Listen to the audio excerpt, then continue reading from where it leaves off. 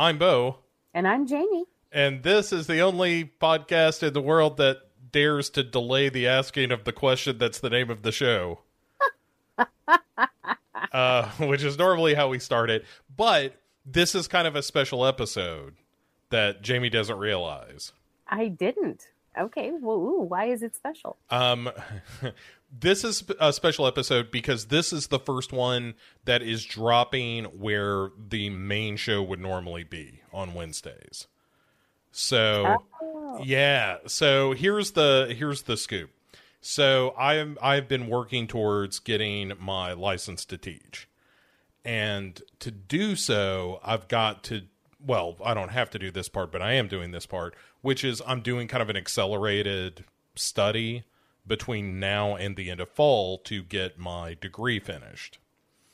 And so I'm just not going to have as much time to podcast. So the way that it's going to work is there's going to be a main episode every other week. And in the off weeks, there's going to be like a Whatcha or a Heart of Horror.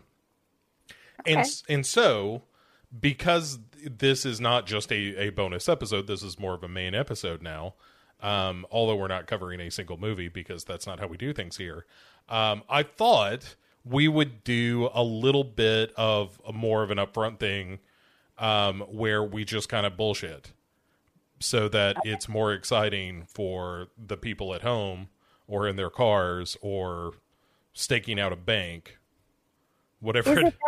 Is it more exciting for them?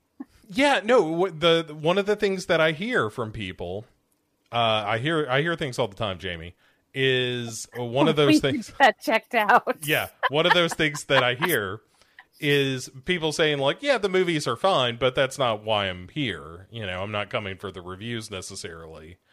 So that's, I mean, and in fairness, that's just what we hang our hat on. That's not, you know, the point of this. Nah. The point of it is just so I can have a regulated amount of time that I get to spend with you. Yeah, a regulated amount of time is, that is what the lawyers and medical professionals have recommended. And the only supervision we get, though, is, well, I've got a cat here next to me. Yeah. You've probably got your kids over there supervising. None in the room at present, but at any second, Tully could wander through and start squawking. But if Johnson comes in, that's no big deal because Johnson does not make any sounds. He is a stealth dog, by which I mean he is usually napping, and there is nothing sneakier than a nap. But yeah, so I like I said, I'm doing this accelerated school stuff, so I'm starting my classes as we're recording this. Like this coming Monday will be the beginning of class. Ooh, well, good for you. It's exciting, but also I haven't taken classes in, 30 years, 20 years. Well, what about when you were doing this stuff for Paula? Yeah, I mean, that's fair. So ironically, and for people who are listening who may not know this, my stepmom was a teacher. And you have to go through a recertification process every, year or two just to make sure you understand what teachers do still. And so she would just pay me to take the classes for her because she didn't want to do it. And in fairness, she was a PE teacher and like the advances in PE were not such that she needed a class every year to keep on top of it because, Duck Duck Goose has not significantly changed, and dodgeball has not like gone through a lot of rules changes. Oh, yeah. So I did do that, but I mean, yes, that was taking classes, but not in the old school. Like, here's a textbook, read chapter 3. We're gonna have a quiz on it. That kind of stuff. So, but I've got it all lined up now. I was talking to my advisor today about what is needed to make sure that I can graduate and get prepped to do my licensure stuff. And anyway, I'm excited about it. Like, it's got to be a lot of work, but it's got to be kind of fun. I like going to school. I like being a smarty pants. I do too. And the closest I've come to that in recent years is when I got my insurance certification. I passed that bitch on the first try. And apparently that's not all that common. I guess it's a hard test and a lot of people don't make it on the first try. But I did because I'm a nerd. And I'm okay with that. Yeah, I was talking to my girlfriend about it. I was like, I'm kind of pissed off right now because even though I'm signed up for the classes, like I'm all registered and all that, I can't get they haven't released like it's a secret. They haven't identified the books that are required for the classes. And I was like, that's kind of a bummer because I want to go ahead and start reading the textbooks because I like to be, if not the smartest person in the class, at least in the chase. Yeah. And she was like, I both agree with what you're saying and also recognize what a nerdy thing that is.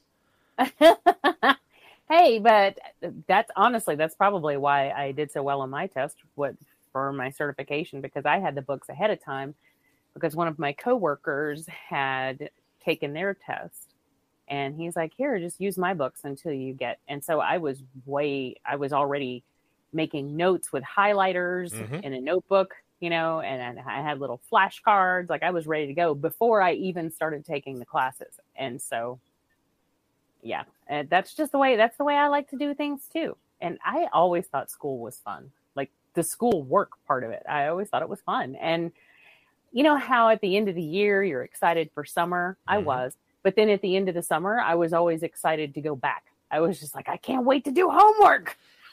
Man, you know what I loved is the school supply shopping before school started. Yes. Of like, I'm going to get me some good folders this year. Oh, look at this. This mechanical pencil is going to change the world. Back when we were kids and you got to get a new Trapper Keeper, which I was always excited about, and new folders to go in the Trapper Keeper. And every year I would get one of those 4-color pens with the blue barrel. You know what I'm talking about? It has blue and white. Every year I would get one of those and somebody would steal it every year. And those pens were like $4. That was a lot of money in the 80s, for a pen. So my dad stopped buying them for me because he's like, I'm not buying one of these every year. As much as I liked those pens, I never got much use out of them. I never used the green unless I made a point to write in green, but that I would get use out of the red because I would check my papers. You're not supposed. Here's the thing I learned recently is teachers are not supposed to use red ink anymore. Is that, I think I've heard something about that. And I think, is it because it affects a kid's self something? I mean, what is the word I'm trying to... Right. Yeah. It's like the color is too dramatic or something. I'm not sure. It's my honors English teacher in high school. Shout out Ms. Robertson. And but she had this thing. If you wrote a paper and any point in the paper, she got bored or you weren't nailing the points you were trying to make, or if there was anything at all wrong with it, she would put 2 at the end of where she stopped reading. And she called them railroad tracks. And you got a 0. That's it. And it was just too fucking bad. That was, if she didn't think you were doing what you're supposed to be doing with your paper, 0. Oh, wow. That's rough. It was rough, but let me tell you, it made me a damn good writer. And when I went to college, I was so far ahead of everybody else as far as English. I am like immediately placed out of English 101, went into 102, and I was still ahead of those kids as far as like structure and like how to structure a paper. And I mean, these kids knew nothing. And because of her, I was well prepared, and I love her to this day. And the first time I got published, I sent her a copy of the book, and she got it. And she's like, I opened it during my break at school. And she's like, I was just sitting at my desk crying. I was so proud. I'm like, oh.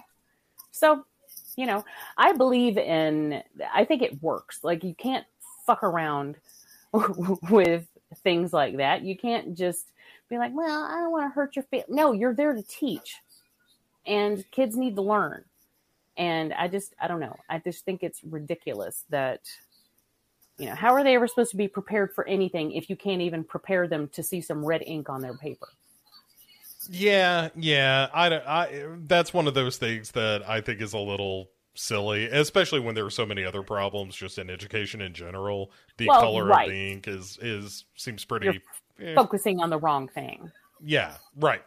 There are bigger fish to fry, to be sure. So, all right, here's another thing before we get into movie talking. Okay. Talking bouts. That's right. Using our head brains. That's right. I asked for some questions and didn't get any yet, but I also did it kind of last minute. So I will put it out there now to do so. But here's a big caveat for me, which is this is based on something you said offline, but I am now down to, I check Facebook once a day, I check Twitter once a day, and that is it. That is all of my social media interaction at this point. And it is the best. Is it not? It is. Oh my so God. Good. I love it. Like I tried to completely disable my Twitter, like delete my account. Mm-hmm. And you have to jump through so many hoops just to delete your account that I just let it sleep. And then, I don't go on Twitter at all. I got rid of my Instagram a long time ago. And then Facebook, I go the only time I'm really on there is when I'm posting a show. And while I'm there, I'll see if anybody has made comments that I need to respond to or anything like that. And the only reason I'm keeping Facebook is for Messenger, because I do still use Messenger. And then I don't want to lose all my photos and memories and stuff. If I could figure out a way to download all that without it being a multi-day process and a pain in my ass, I would probably just do that and get rid of Facebook. I just don't go there. And I am so happy about that. Yeah, I've always had a bit of an uneasy relationship with social media to begin with, but yeah, it just it declutters your focus in such a wonderful way. And I say that to say, hey, if you want to ask us a question on the show, you can still go to facebook.com/groups /Dark Parade, and you can drop a question there. You can find on Twitter at Dark Parade Pod. You can throw a question into the DMs there. But I'll tell you the one place I'm on a bunch, and it's partly because of work and partly just because I like it as a means of communication, and it's not filled with ads and memes and a bunch of bullshit I don't care about, which is the Discord channel. And that you can find at legionpodcast.com /the-dark-parade. And there's a link to the Discord there, so you can jump onto that. And that's actually a conversation space that isn't, like I said, it's just not a bunch of bullshit memes and stuff I don't care about. It's just hey, I watched this movie, or let's talk about bears for a minute. And I'm I always have time for bear talk. Well, of course. So, yeah. So anyway, if you want to ask a question in any of those places, that would be great. But yeah, especially now that I'm not running Legion anymore and somebody else is doing that, I don't have to worry about it. I don't have to feel guilty about not interacting on social media. And it's the best. It's the greatest relief to not even have to try, Yeah. Oh, yeah. It's great. I have Brian, who is kind of forced to be on social media just because of the nature of his job. Mm-hmm. And he has, he is constantly in contact with various publishers and other authors and worldwide and all that. And it's just that's the easiest way to keep everybody all together. And so he's on there quite a bit for those reasons. So if anything in our group pops up of interest, he always lets me know. So that's good. I don't have to worry if I'm missing something important, because he's there. And I kind of feel guilty about that sometimes, that he's taking the brunt of our social media interactions. And then on the other hand, I'm no, but I kind of love it. I kind of love not being there, and I'm just in a better headspace. And you can always tell when I go back, like if I just happen to be on there and I'll run across something, I'm like, "Rah, rah, rah, rah." Like I'll just, and Brian's like, get off there. Yeah. And I'm like, I know, I need to just get off and stay off and stop. I have got to train myself to not wander around when I am on there. So the only thing I really do is go to the Horror in the House of Salmon's group page. I don't go anywhere else unless I randomly get directed there by somebody wanting to show me something, or if I, get squirrely and decide, let me check out what's going on over here. And then I always immediately regret it. So yeah. Yeah. Oh, for sure. There's never a point where I interact with social media for more than a couple of minutes where I leave thinking, well, that was a great idea and I feel a lot better. It's always just like bad idea. Right. Whether it's just getting pissed off about something that doesn't matter, just some argument that Twitter decides to have about something one day, and you're like, it's just like, they are platforms meant to engage you by engaging your, like sense of frustration or anger or whatever. And yeah, it's just the worst. And yeah, I just feel like I'm generally happier the less I interact with it. And well, do you remember like 15 years ago when social media was just, breaching, and even 10 years ago when it was still fun, when you were still discovering people you haven't talked to in a long time, and you're like, oh, wow, I haven't seen you in so long. How are you? And then, you would just catch up, or you would post something funny, or you would share a song you were listening to, or whatever. It was very fun. It was social. Mm-hmm. And then at some point, it just, the internet came in, the internet portion of it, and all the evils that are there. And it just turned it into just a writhing mass of anger. Mm-hmm. Yeah. And it's not good for you. I heard somebody refer to Twitter as the internet's complaint department. And I thought that was pretty accurate. Yeah. I thought that was pretty good. But I think I missed that point of social media. Like, and partly it's because most of the people that are in my past aren't people that I wanted to interact with in the first place. So I didn't have that period of like, let me look up some old friends and that kind of thing. I never did that. Yeah. And not to say that it's bad to do so. It's just I missed that wave when it was like, oh, here's the good side of it. And so by the time I got around to it, it was like, oh, this is just all hot garbage, and people, like screaming into the void about whatever it is that they have an axe to grind. Like, I'm very pleased to say I have no idea what the fuck happened between Amber Heard and Johnny Depp. I know there was a trial. That is all I know. And that is all I want to know. And and I know a lot of people, like I saw posts all over, when I would check in on the social media platforms, and everybody had a side and everybody was upset about it and that kind of thing. And I was like, these are just two rich, crazy people doing rich, crazy people shit.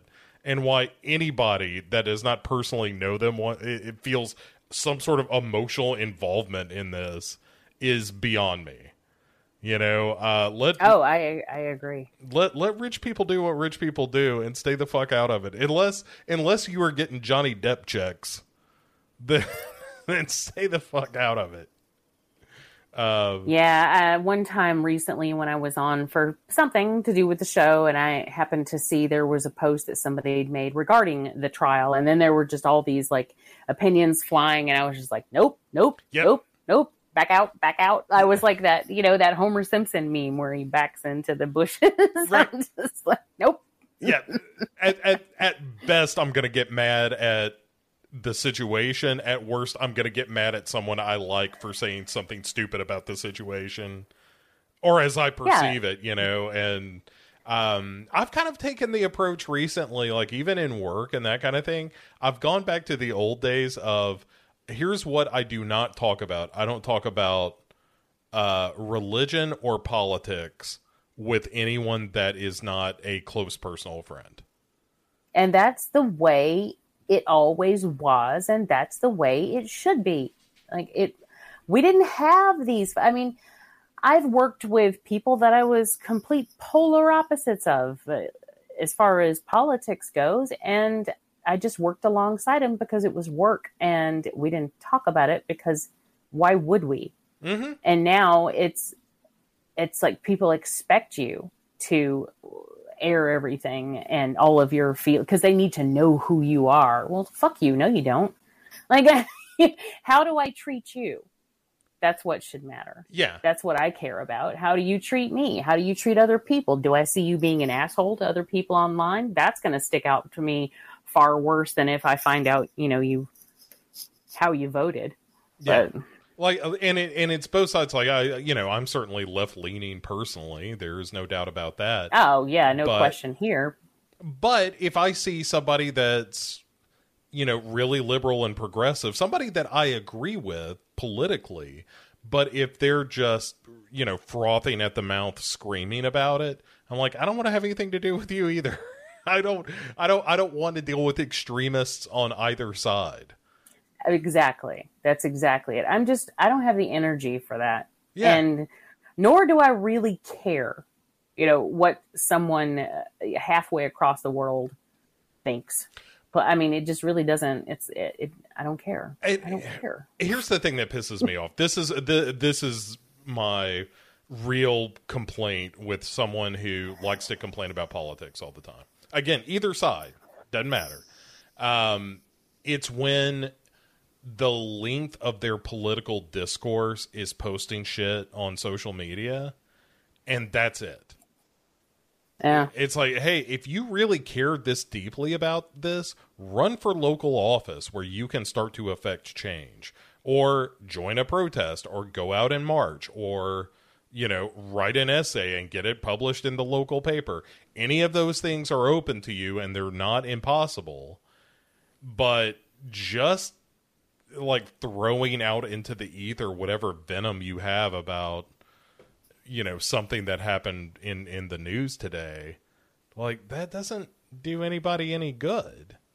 And maybe it makes you feel mildly better, but you're ratcheting up the level of discourse into this, like, fever pitch, as opposed to people just having a discussion. And, again, I'm regressing and becoming my grandparents, who are just like, we don't talk about that in polite company. Yeah. Look, I mean, voting was always a big deal in my household, and my dad and I did not see eye to eye. He was a Reagan Democrat. Mm-hmm. And then he just started going, after Reagan came into office, he just became more and more conservative leaning. And also, this is years ago, before it was this crazy, but he knew that I was, I was not conservative, and I knew that he was, and it didn't matter. It didn't matter. He would drive me with him to go vote, because it was like a big deal. It was like, yay, we get to vote. It was so nerdy, but I love voting. So the first time I ever vote, he took me and, showed me how to do it. And, well, not like actually in the voting booth, but showed me, where to go and told me about the process. And it was a cool thing. And he told me, the first thing he said to me regarding voting, he's like, look, voting is private for a very good reason. And it's secret ballots. You vote however you choose to vote. Don't tell me about it. I don't need to know. You don't have to tell anyone. It's you. It's a very personal decision. You don't have to share that with anyone. You don't have to justify anything you voted for, because you made those decisions on your own. Mm-hmm. And I took that to heart. And that's exactly how I am.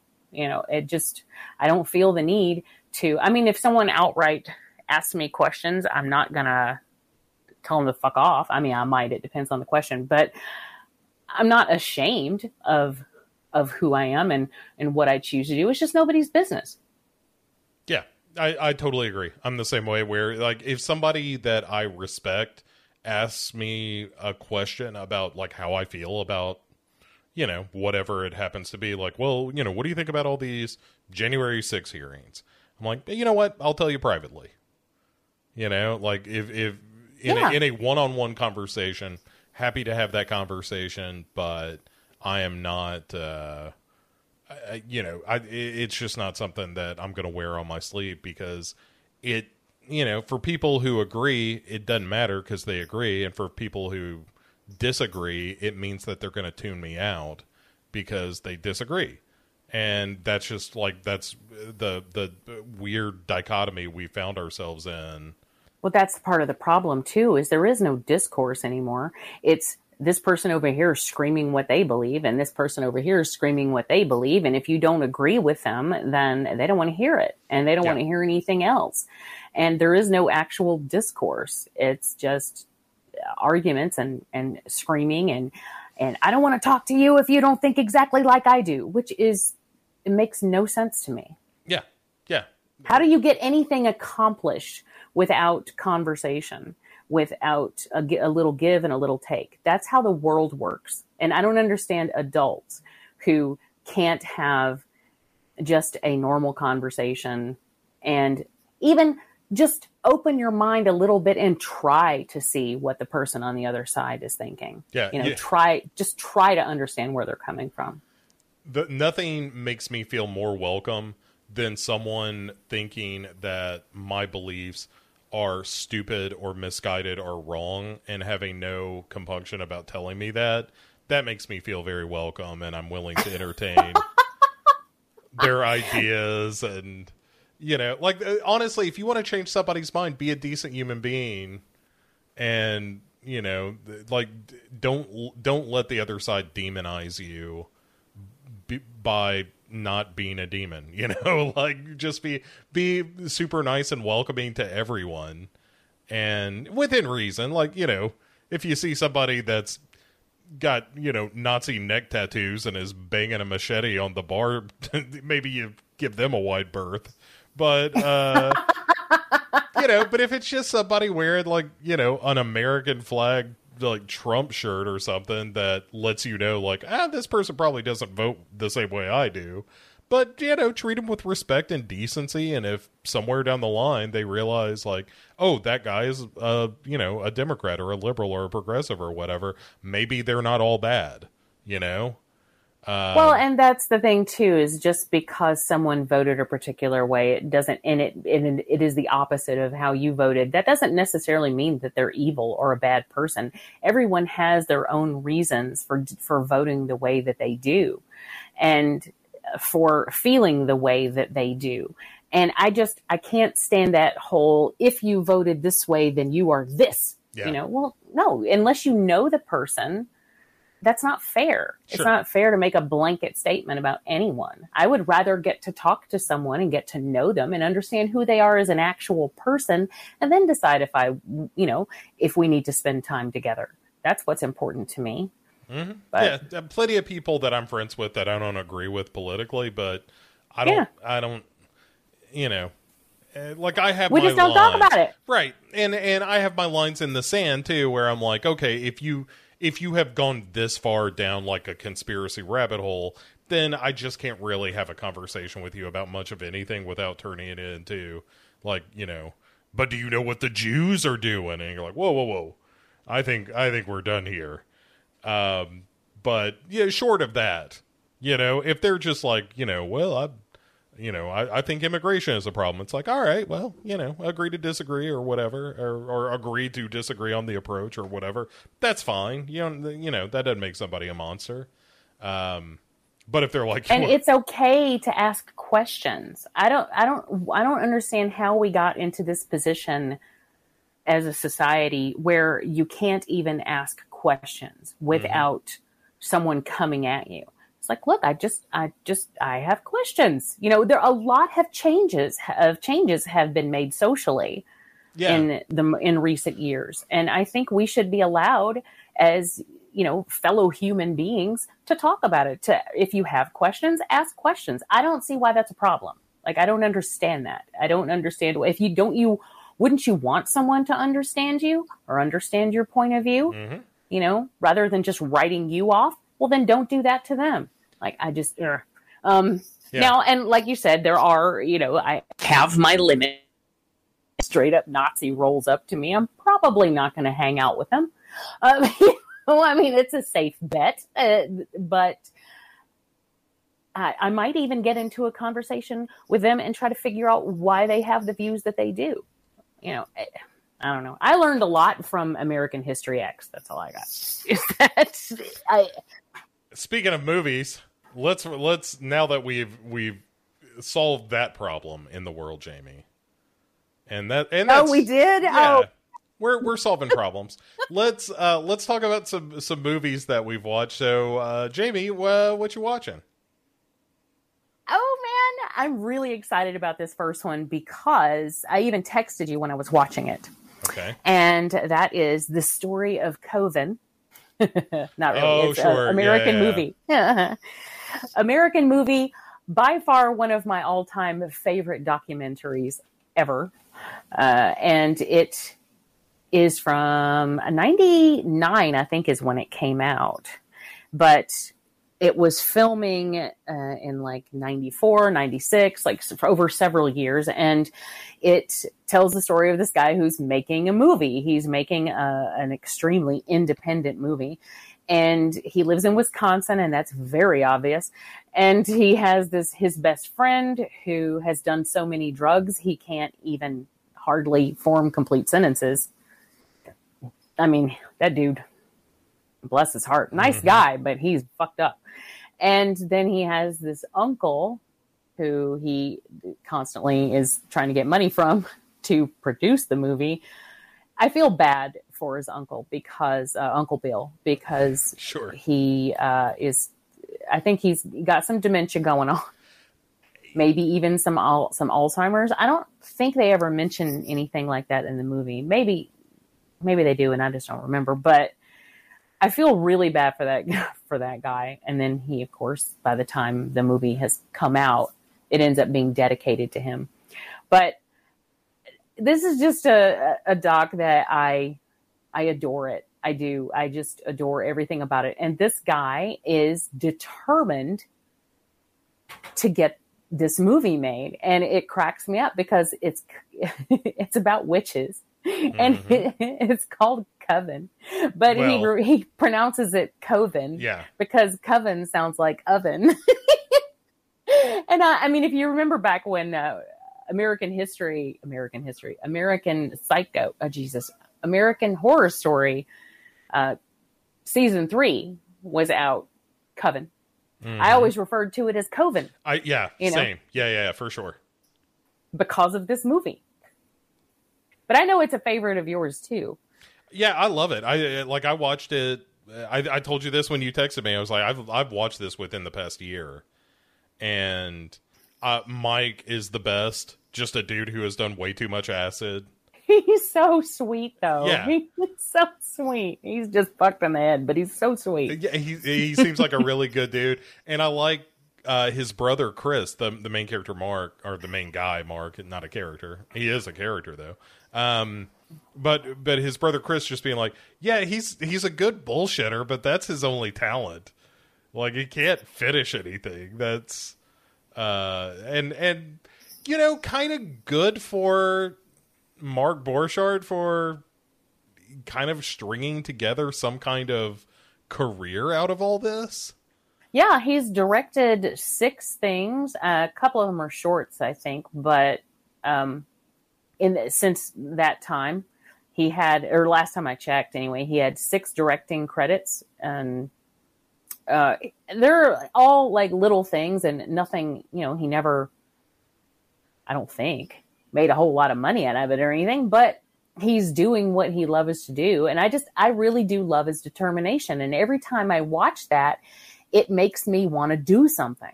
Yeah. It kind of, stokes the coals and makes me want to get creative. Well, and he's done a bunch of acting too. And, like, he has managed, I don't know if it's his only career to, write and act and direct and etc. But you know, he's definitely made more money making movies than I have, which is crazy. But all right. Yeah. Yeah. If anybody, it's really hard to find if you don't own it. It's very difficult to find it to watch. But I did see when I was kind of trying to look around to see where it would be available, just because we like to give people, if we talk about it on our show, we like to tell people. And it is actually on YouTube in about, I think it's in 11 parts. Oh, really? I feel like when I watched it, though, it was just a rental. I will I know look that that up to you confirm. can, I want to say that you can rent it through Prime or something like that. But yeah, so Vudu and Amazon both have it for rent. yeah. And I love it. I love it so much. I love all the people in it. It's one of those that when I watch it, I'm sad when it's over because I like spending time with them. It's just a hoot. It's great. And if you want to see somebody who puts their everything into doing something they want to do, and look, he's the only, and I've been in this position where he's the only one who knows his vision. And when he has to get somebody else, at one point he gets his mom to run the camera while he's in a particular shot, so he can't run the camera, and she's not framing it the way he wants her to frame it, and he gets all mad. But I get that. I've done that. You know, when I was making a movie, and if I was in the shot, I had to get my roommate to hold the camera. She had no idea what she was doing, and I would just get so frustrated. I'm like, why is this so hard? Just point it where I tell you to point it. Like, get this in the shot. But she couldn't do it. It just wasn't a thing she could do. And so I get where he's coming from, and it just, I love it. That whole bit where they're trying to, he's going to crash the dude's head into the cabinet door in the kitchen, and they keep trying to make it a breakaway cabinet door, and it keeps not breaking away. Right, and they just keep slamming this poor dude's skull into the cabinets. Oh, it's so good. It's and really then there's funny. that one, the older actor who thinks he's too good for anything. And I'm like, dude, you're like a theater actor in Wisconsin, like nowhere, Wisconsin. What are you doing?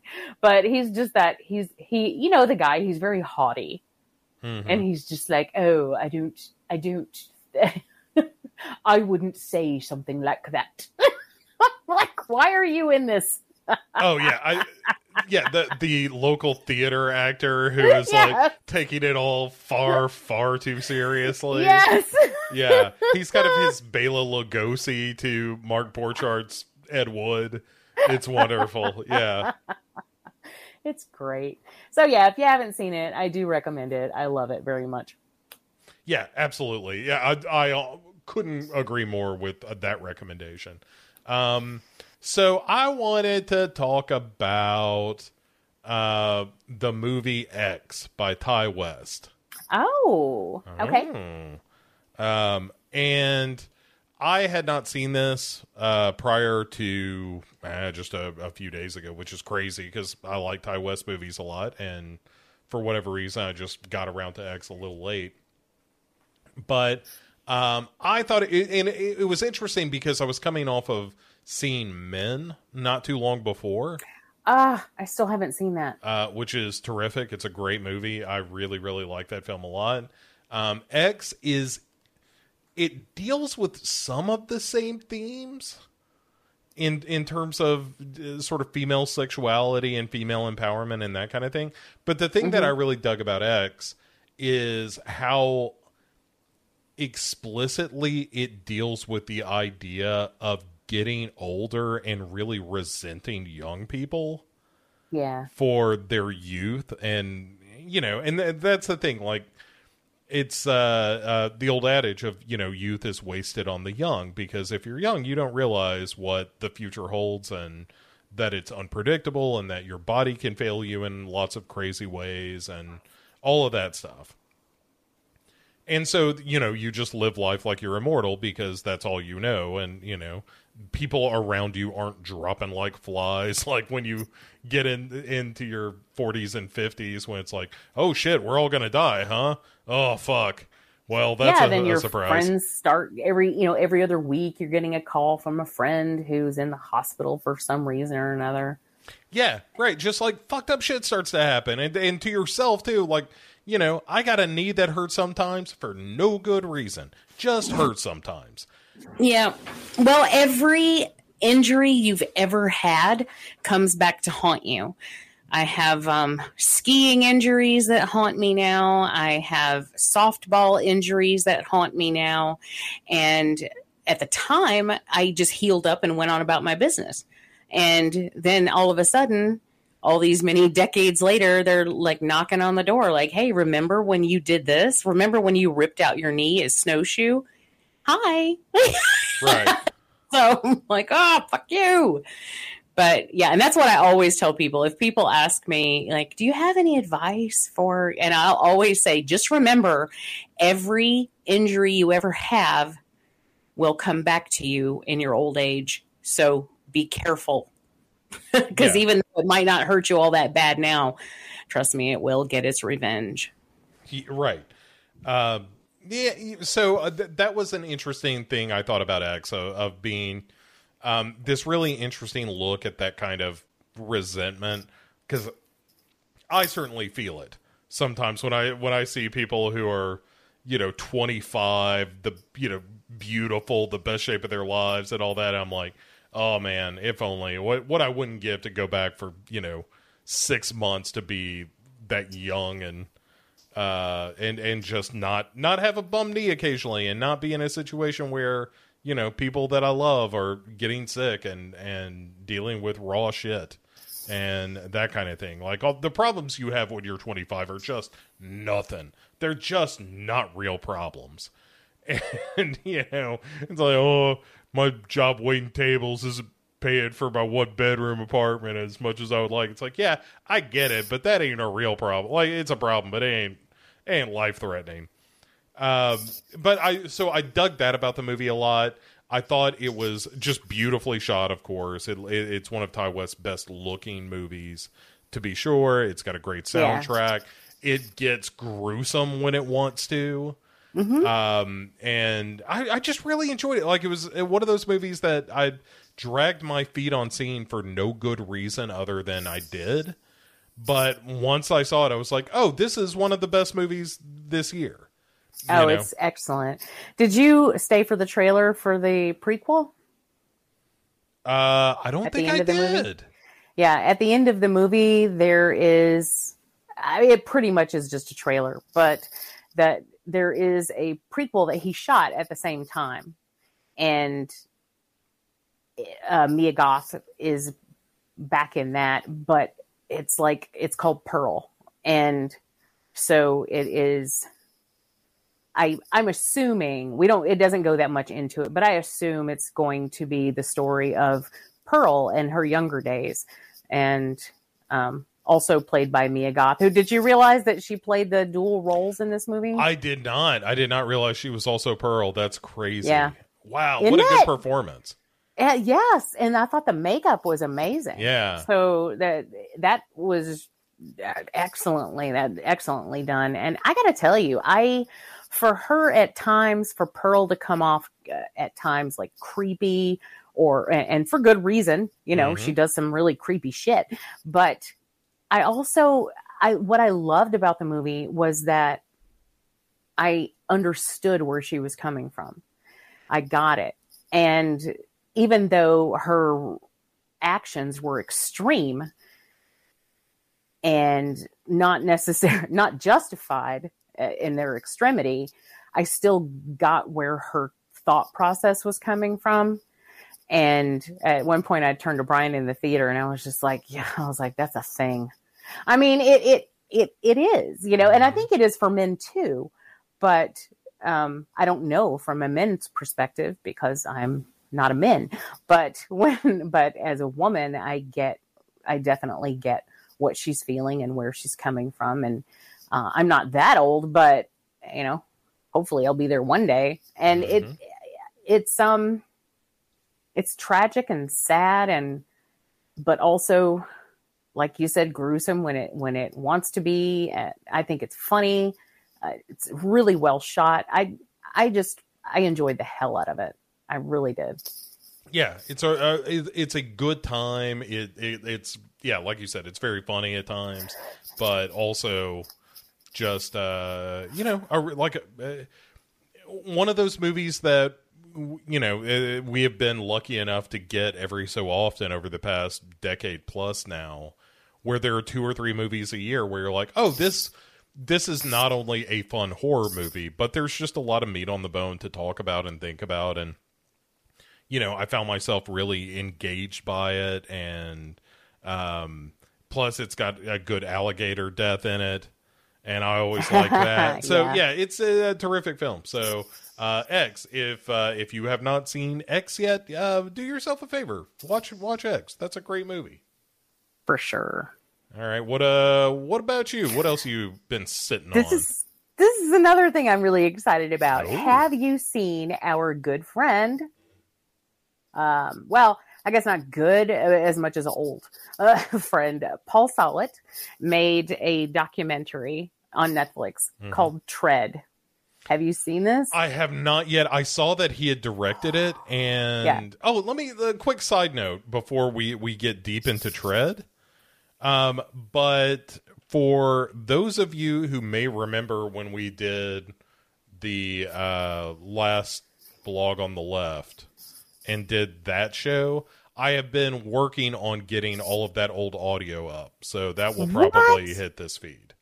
Yeah, Are you serious? I don't know how much of it I'm going to be able to get, but I got some stuff in the works, and some of it at least. Oh my God, that's insane. Yeah, that is really digging deep right there. Those right?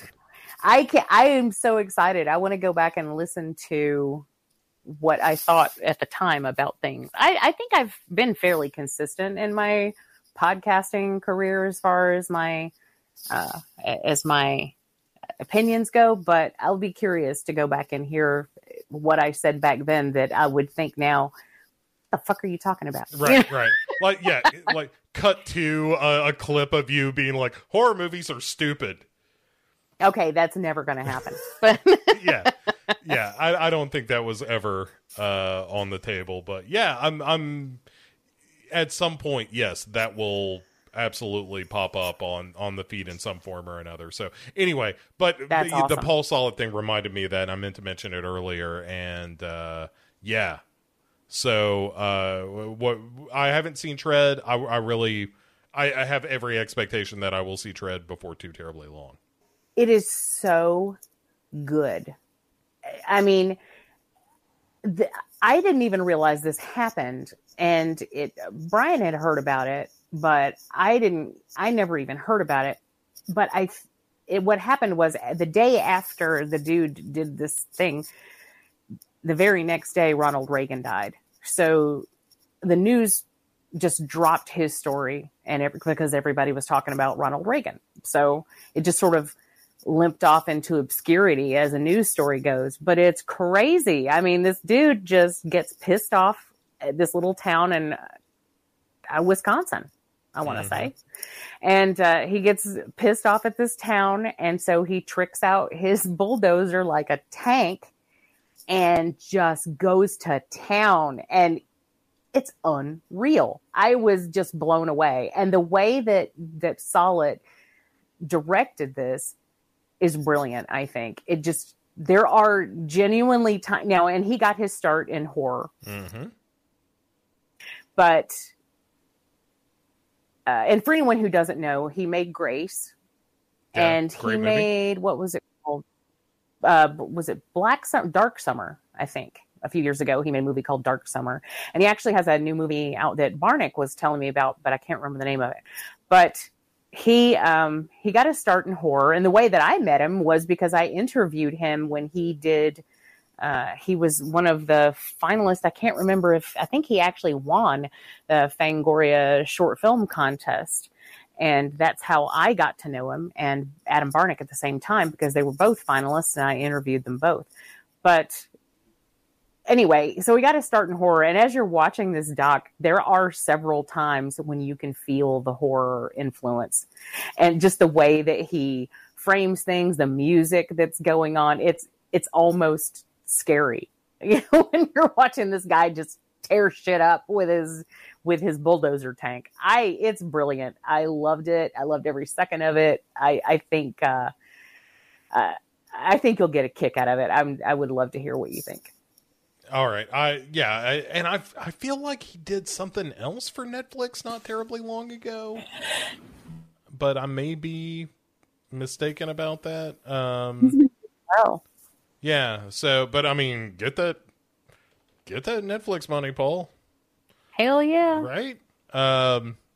So yeah, that's great. And it sounded like a really fun story, and I really want to watch it. Let me see what I want to talk about next. Oh, here's something that's going to make you hate me. You know what I had never seen before until recently? What? No, guess. Something you'd never seen before until recently. Yeah. The Living Dead at Manchester Morgue. No, I've seen that a bunch of times, and I think it's overrated. That was very random. No, or keep guessing. No. A slasher of some kind? The what? Oh, okay. I said, is it a slasher of some kind? Not really, but I guess it's closer than, Living Dead at Manchester Morgue. No, I'll just tell you. So I finally got around to seeing The Stepfather, the original The Stepfather. Never seen it. Yeah. Oh my God, that's so weird. Did you watch it with Joe Bob? No. Oh, well, because he showed it. I watched it too. I watched it then with him. So I thought maybe you had. I'm not a Joe Bob guy. I don't disparage anyone who is. It's just never been for me. Even when he was on like TNT and stuff, it was just never my bag. I mean, that's all right. It is what it is. Oh, so what made you decide to watch it then?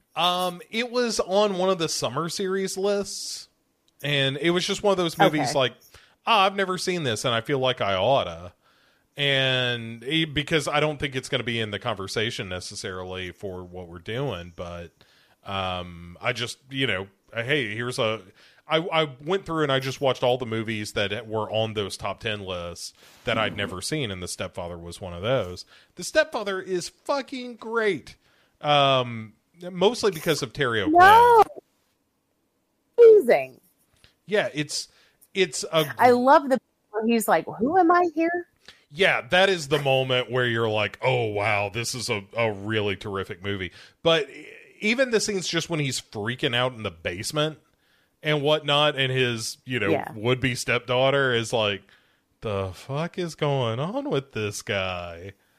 That stuff is all great. And it's such a fun, kind of mystery of, like, you as the audience certainly know what's going on, but seeing other people like slowly piece it together is real fun. But more than anything, it's Terry O'Quinn being absolutely incredible. Like I walked away from that movie having such a great deal of regard for how good an actor he was. Mm-hmm. More so than I ever had. Like, oh wow, he is actually given enough time and a good enough script. And I do think The Stepfather has a pretty good script, that he can just bring it. Like the range that he shows in that movie of being completely believable as the guy next door to being incredibly menacing and crazy and even strangely sympathetic. Like, oh, he's just nuts, and that's probably not the scientific term for it, but that moment of like, wait, who am I here?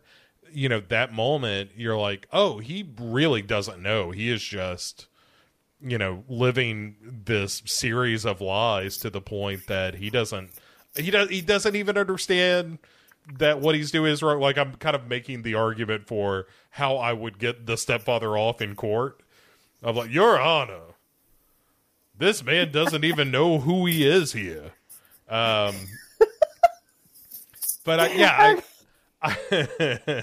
I'm just a simple country lawyer, Your Honor. But even I understand. This man doesn't... Are you trying to do George Kennedy from Cool Hand Luke? Because that's all I picture. It's not George Kennedy. That's all I'm picturing. But I thought it was such a fun movie, and it's one of those that I'd heard it was good. I didn't have any reason to believe that it wasn't. I just had never had the occasion to sit down and watch it. And it was great. It was a terrific movie. If you want a good like 80s horror movie that isn't like a typical slasher, but is actually a good kind of weird character study. But when he brains that real estate agent with a big ass wooden beam, that's real fun. It's just a good movie, top to bottom. The stepfather's great. Oh, I'm so glad. That actually does surprise me that you hadn't seen it before, but I'm glad you did, and I'm glad you enjoyed it. I really love the second one. I haven't seen it. A lot of people don't, but I recommend giving it a watch. There's a really fun scene in there where he, I won't say who or how or what, but when he is disposing of a body in a junkyard, and I just love this scene. It's one of my favorite scenes in anything. He just has this body in a trunk in a Mercedes, turns up the classical music and starts crashing the car all over the junkyard to make it look like junk, Yeah. And then he just, parks it and walks away whistling Camptown Races as he's walking away. 'Cause he's like, there, that'll do it. I love his character. Mm-hmm. I do. And Terry O'Quinn was so perfect for that role. Yeah. He's absolutely great. And I think he's just a really good actor. All right. Well, give me something else on your end. Oh, right. Well, this is kind of exciting. For Sunday, we went to go see The Thing in the theater for the 40th anniversary. I heard some smack talk about this, that the aspect ratio was off on this, or it was like a 4:3 or something. I didn't have any issues with it, but maybe it was the screen that we were, the screen that we were, because it actually played at an older theater here near us. So, and it's not a theater we normally go to, and the screen is it was like those old, I haven't been in one of these theaters in a long time where the seats like flip down, and because now the theater we go to has, the fancy recliners and all that. But I didn't notice anything wrong with the aspect ratio. I think it was fine, but the sound mix was great too. Like it was really, really fun, because I've never seen The Thing in the theater. I mean, we went to see it when I was little, but I didn't pay attention to anything like that when I was, how old was I? 8. Mm-hmm. But watching it here, and I've noticed things, and I've seen this movie so many times, I can't even tell you. But oh, you can tell me. I noticed things that I'd never noticed before. Such as, do you have an example of this? I'm like, oh, did you know that Keith David is in this? No, I'm sure you knew that, but there is something a couple things that I thought about that I had never struck me before. Mm-hmm. And one of those is Norris, before he gets the whole, they put him on the table thinking he's have a heart attack, and then Copper gets his arms bitten off by Norris's stomach. Mm-hmm. Before all that happens, there is a scene where he's out the window and he starts to grab his fencing faces. And so he's clearly in pain. And then, of course, it leads to them thinking he's having a heart attack, and then he just opens up and he's the Thing. Well, I think that he wasn't I don't think he had heart issues. I think that was the Thing taking him over.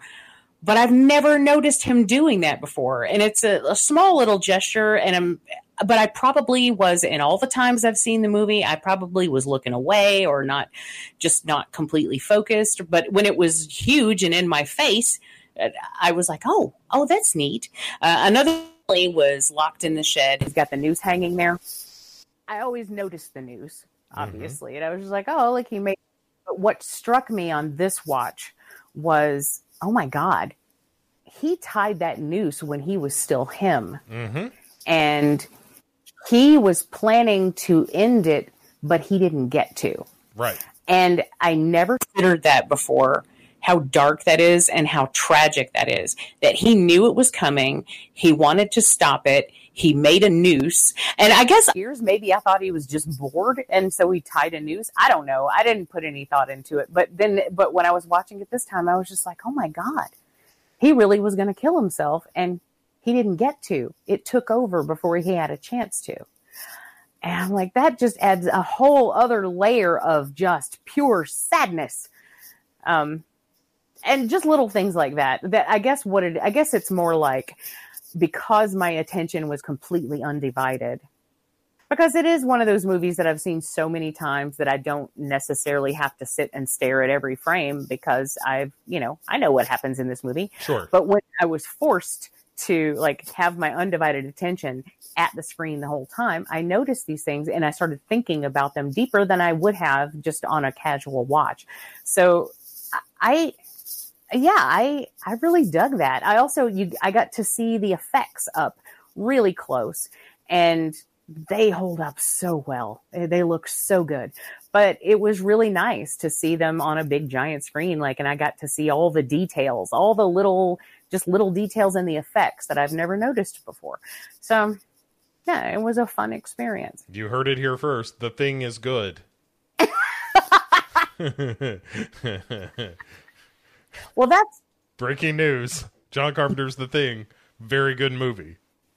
That's your favorite horror movie, right? It is. Yeah, it's one of my favorite movies, period. Yeah. It is. And it's Brian's favorite movie of all time. Yeah. So that was really fun. I was really I don't know. I mean, I knew it was going to be fun. I knew I was going to enjoy it, but it was just, I enjoyed it so much more than I even anticipated I would. And so that was cool. I haven't really, there's an interesting relationship I have with the movie The Thing, and it's not just because I have 4 copies of it. One of which, by the way, is signed. Ooh, by whom? John Carpenter. Oh, nice. Yeah. So not only am I obsessive about the movie The Thing, it's one of those movies that, as much as I love it, and I do, like I said, one of my favorite movies of all time, but there are moments in the movie, really a moment in the movie, where I'm like, I don't really care for this scene. I want to get to the next scene, and it's weird to think that one of my all-time favorite movies has a solid 6 minutes of it that I'm like, I don't need to ever watch this again. And it's the big climax. It's when McCready is fighting the Thing in its final form, and I'm like, I don't care about this. Like, this is not the part of the movie that I find interesting. It's fine, but the whole and fuck you too, all that stuff. I'm like, whatever. But once, like, everything leading up to that, I think is amazing. And then the very end of the movie, like, well, temperature's up all over camp. Ain't gonna stay that way for long. All that stuff I think is brilliant. So I think there's just this one little segment of the movie where, you're kind of destroying the monster at the end, where I'm like, this feels very like a thing that the movie has to have in it, but is the least interesting thing about the movie, The Thing. Because what makes the movie is all the paranoia and the suspicion and the performances and that kind of thing. And when it has to become sort of a monster action movie for 2 seconds, it's just not the part of the movie that engages me. I don't think you're off base there. I actually kind of agree with that. I couldn't even, there was something I noticed in this view about the ending, or about that big battle, that I don't remember now what it was, but I've never seen it before. And I was like, oh, I didn't know that. It's because I think when we get to that point, I'll check out for a minute, just not intentionally, but my mind wanders. Yeah. And then, like I said, in this situation, I was, forced to pay attention. So I did. And I was like, oh, I never noticed that. I guess I just checked out all the time. I don't know. Yeah. And it's not bad or anything. It's just, again, it's not the most compelling part of the movie. And that is 100%, I think, objectively true. Yeah. And another thing that made me sad is I thought about it harder this time than I usually do, is Clark's death, which I mean, I know he was going at McCready with a scalpel. It still breaks my heart because I always loved, he was the dog guy. He was visibly upset, hurt. And then when he found out that Wilford Brimley had killed the other dogs, when they say that, he just gets up and takes off running to go to the dog kennel, which that kind of breaks my heart. But then, when he got shot this time, I was really sad. I was like, no, I like Clark. Right. So and also for all the suspicion surrounding him, just a regular dude. Yeah. Yeah. Yes. Spoilers for The Thing. Clark is not the Thing. Terrific movie. Oh my God. Well, I mean, it's one of those movies like what could you possibly want from a film that The Thing doesn't give you? It's great characters and atmosphere and special effects and themes and all of that stuff. It's just close to perfect. I have a question. Yes, please. Okay. Yes. If you were going to take a poll of people who would choose their favorite movie, a Carpenter movie, between The Thing and Halloween, which movie do you think would come out on top? I think it's a real toss-up. I think it depends on the crowd that you're asking. I think if it's just kind of regular schmegular horror fans, by which I mean like if any age, any background, just horror people, then I think Halloween wins. Not by a lot, but I think it wins. If you're talking about like horror nerds, the people that are like, oh, I have 4Ks of Fulci's Zombie on my shelf, and the people that watch horror movies more obsessively, and that's part of their identity. Even I would say The Thing gets that crowd because of all the things around it, like the people that know Rob Bottin did these special effects for The Thing, and are able to tell you that, they are going to prefer The Thing to Halloween. Does that make sense? Absolutely, yeah. So, like, I think you and I would. I don't know. Well, let me ask you that question because I knew how I feel. Thing. The Thing. Okay, so yeah. So I think if you're asking people like us, or just to pull a name because I was talking to him a little earlier, but like somebody like Court, those people are going to be like, oh yeah, The Thing is. Oh yeah, Court's going to be a Thing guy. Yeah, right. So, but there are people that I could, that I've done shows with that I could probably say, oh, they probably like Halloween more than The Thing, just because I know that they're more of a slasher person and that kind of thing. They're more into 70s and 80s slashers as a concept than they are something like, cosmic Lovecraftian paranoia thrillers. So it's I still think Halloween probably gets it just because of name recognition. Like, don't nobody remember that they did a thing a few years ago, but that was a thing that happened. And nobody's itching to make it again. But there's another Halloween movie on the way, so I think name recognition alone is going to get you a pretty good ways with Halloween. Let's do one more apiece here. Okay. Okay. So I watched the new Shudder film Mad God, Phil Tippett's Mad God. Oh. Which is, let me just say this, Jamie. When was the last time you thought to yourself, boy, I would love a largely stop motion, silent, like treatise about industrialization and religion, all done in as disgusting a way as possible? When was the last time I said that? Yeah. Yesterday. Okay, so you would love Mad God.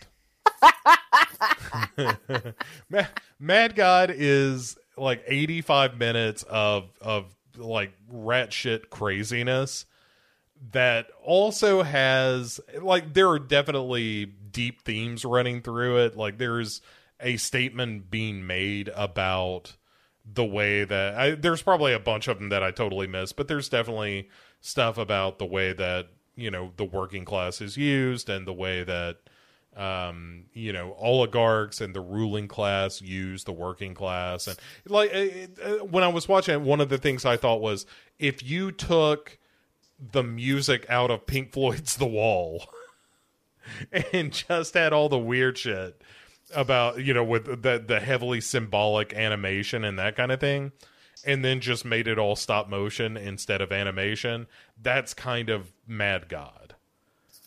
Oh, wow. Yeah. It's fucking bananas. There is some stuff that you will see in that movie that is deeply disturbing. Like, there's stuff that I saw in Mad God that, even though it is, you know, visibly mostly stop motion animation, which is kind of amazing anyway.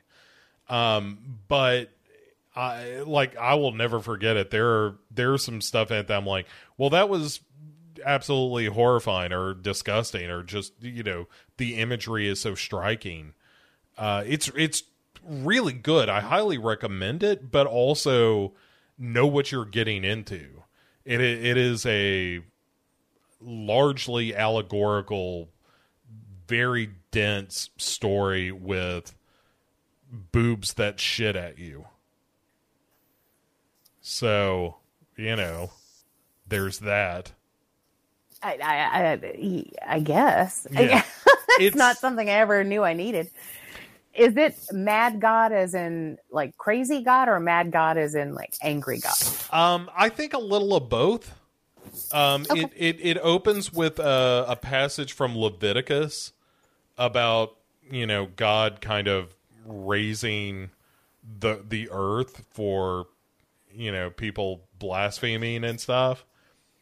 And yeah, but I do think it's sort of a double entendre there of a God who is both insane and punitive. But it's really interesting. And also there's a lot about war. That's kind of where the Pink Floyd stuff comes from, in my mind. But it's super interesting. And it's one of those things, sort of like, what was the animated one just recently? The one that looks like a Frank French. Oh, the heavy metal one? Yeah. And I can't remember the name now. Can't remember the name something of it. Night. Something like that. Yes. I'll find it here in a minute, but it reminded it didn't remind me of that. It was one of those things that when I saw that and then seeing Mad God, it's like, man, I really like the fact that Shudder's library is so all over the fucking place like this. I do too. I love that they're bringing in all sorts of different shit. Yeah, The Spine of Night is the name of that movie. There you go. And I thought The Spine of Night was good. I think Mad God is actually better.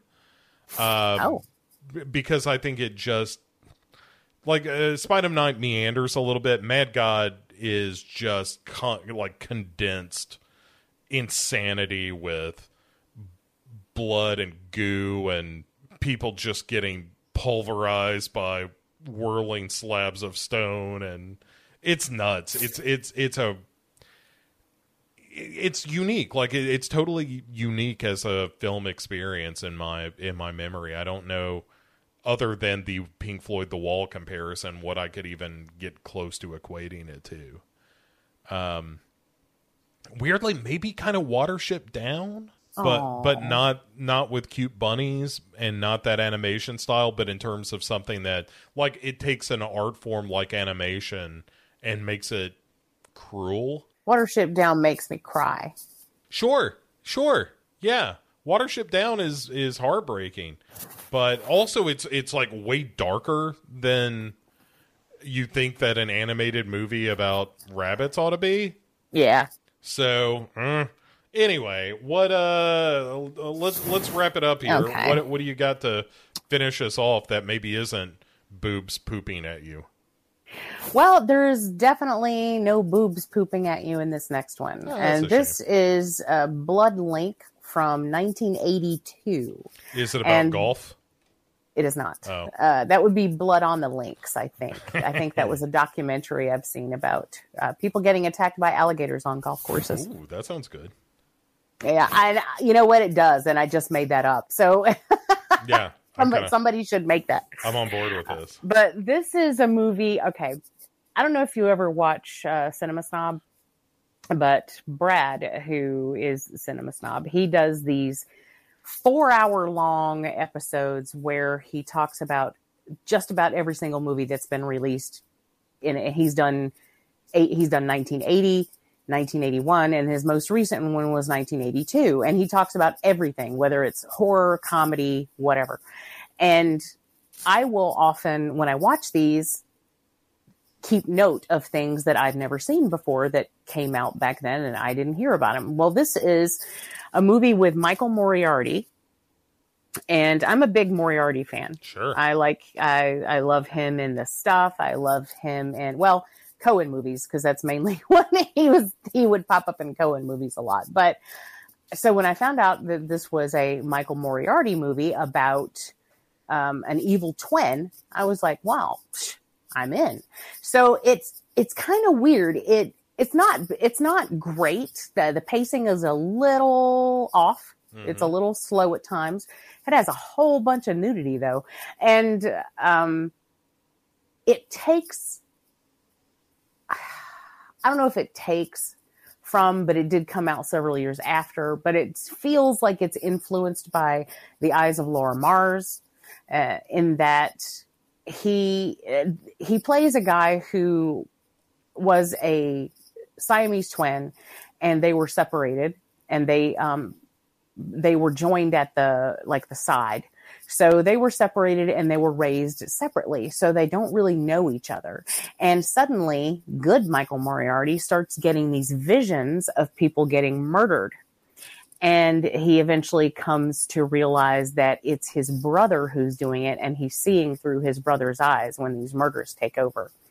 And they try to give a pseudo-scientific reason as to why this would happen. But this is back pre-internet when you could get away with anything scientific, when he just sort of make shit up. But it wasn't bad. Like I said, it wasn't great, but it wasn't bad. I gave it a 3.5 out of 5. So it was enjoyable. Mm-hmm. If you like Michael Moriarty, it's interesting to see him play these two different characters, one who's a good guy, one who's a bad guy. And he kind of ends up doing some globe-trotting, trying to track down his brother.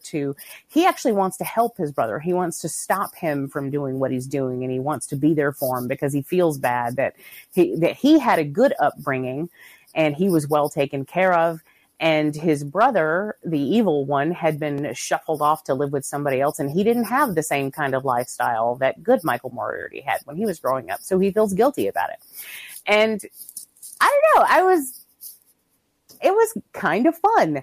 And I want to say, I think I found it on YouTube, or it was either YouTube or Tubi, or, one of those places where you can find things that you can't find anywhere else. Right. And I didn't hate my time with it. I actually enjoyed it. And I really enjoyed seeing him play these dual roles because I thought it was kind of fun. Like there's this one scene and people keep mixing him up.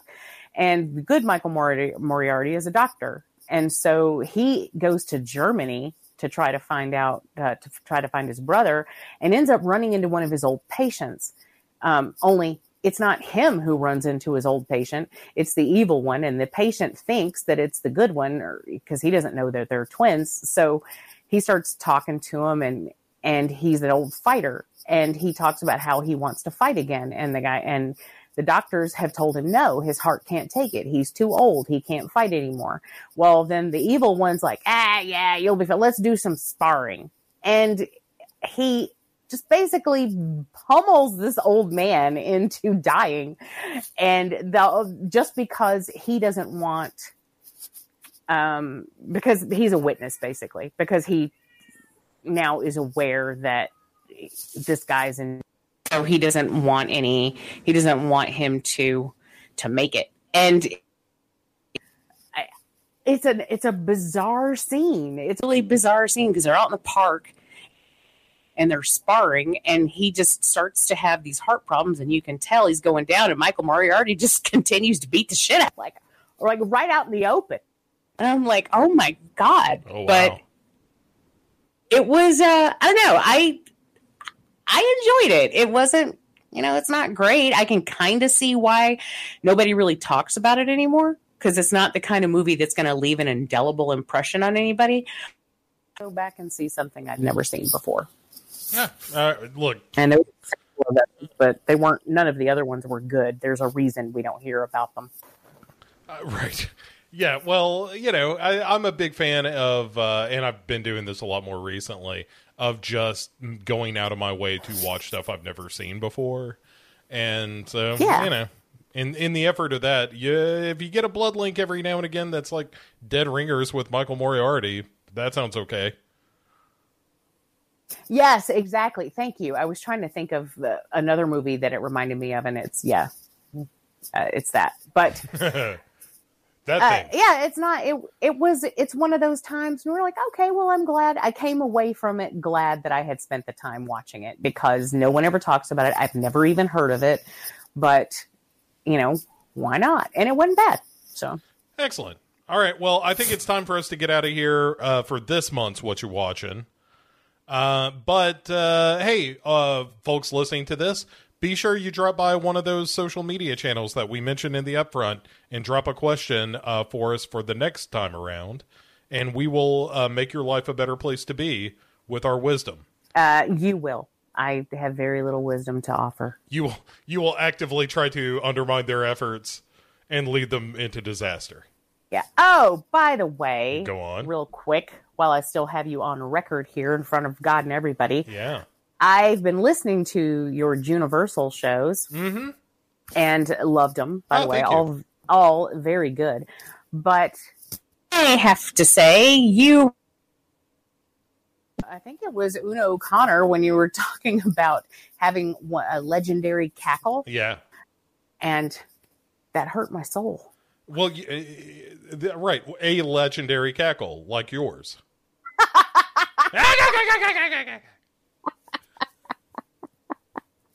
All right. Well, as long as she didn't unseat me. No. Nobody can unseat your seat. All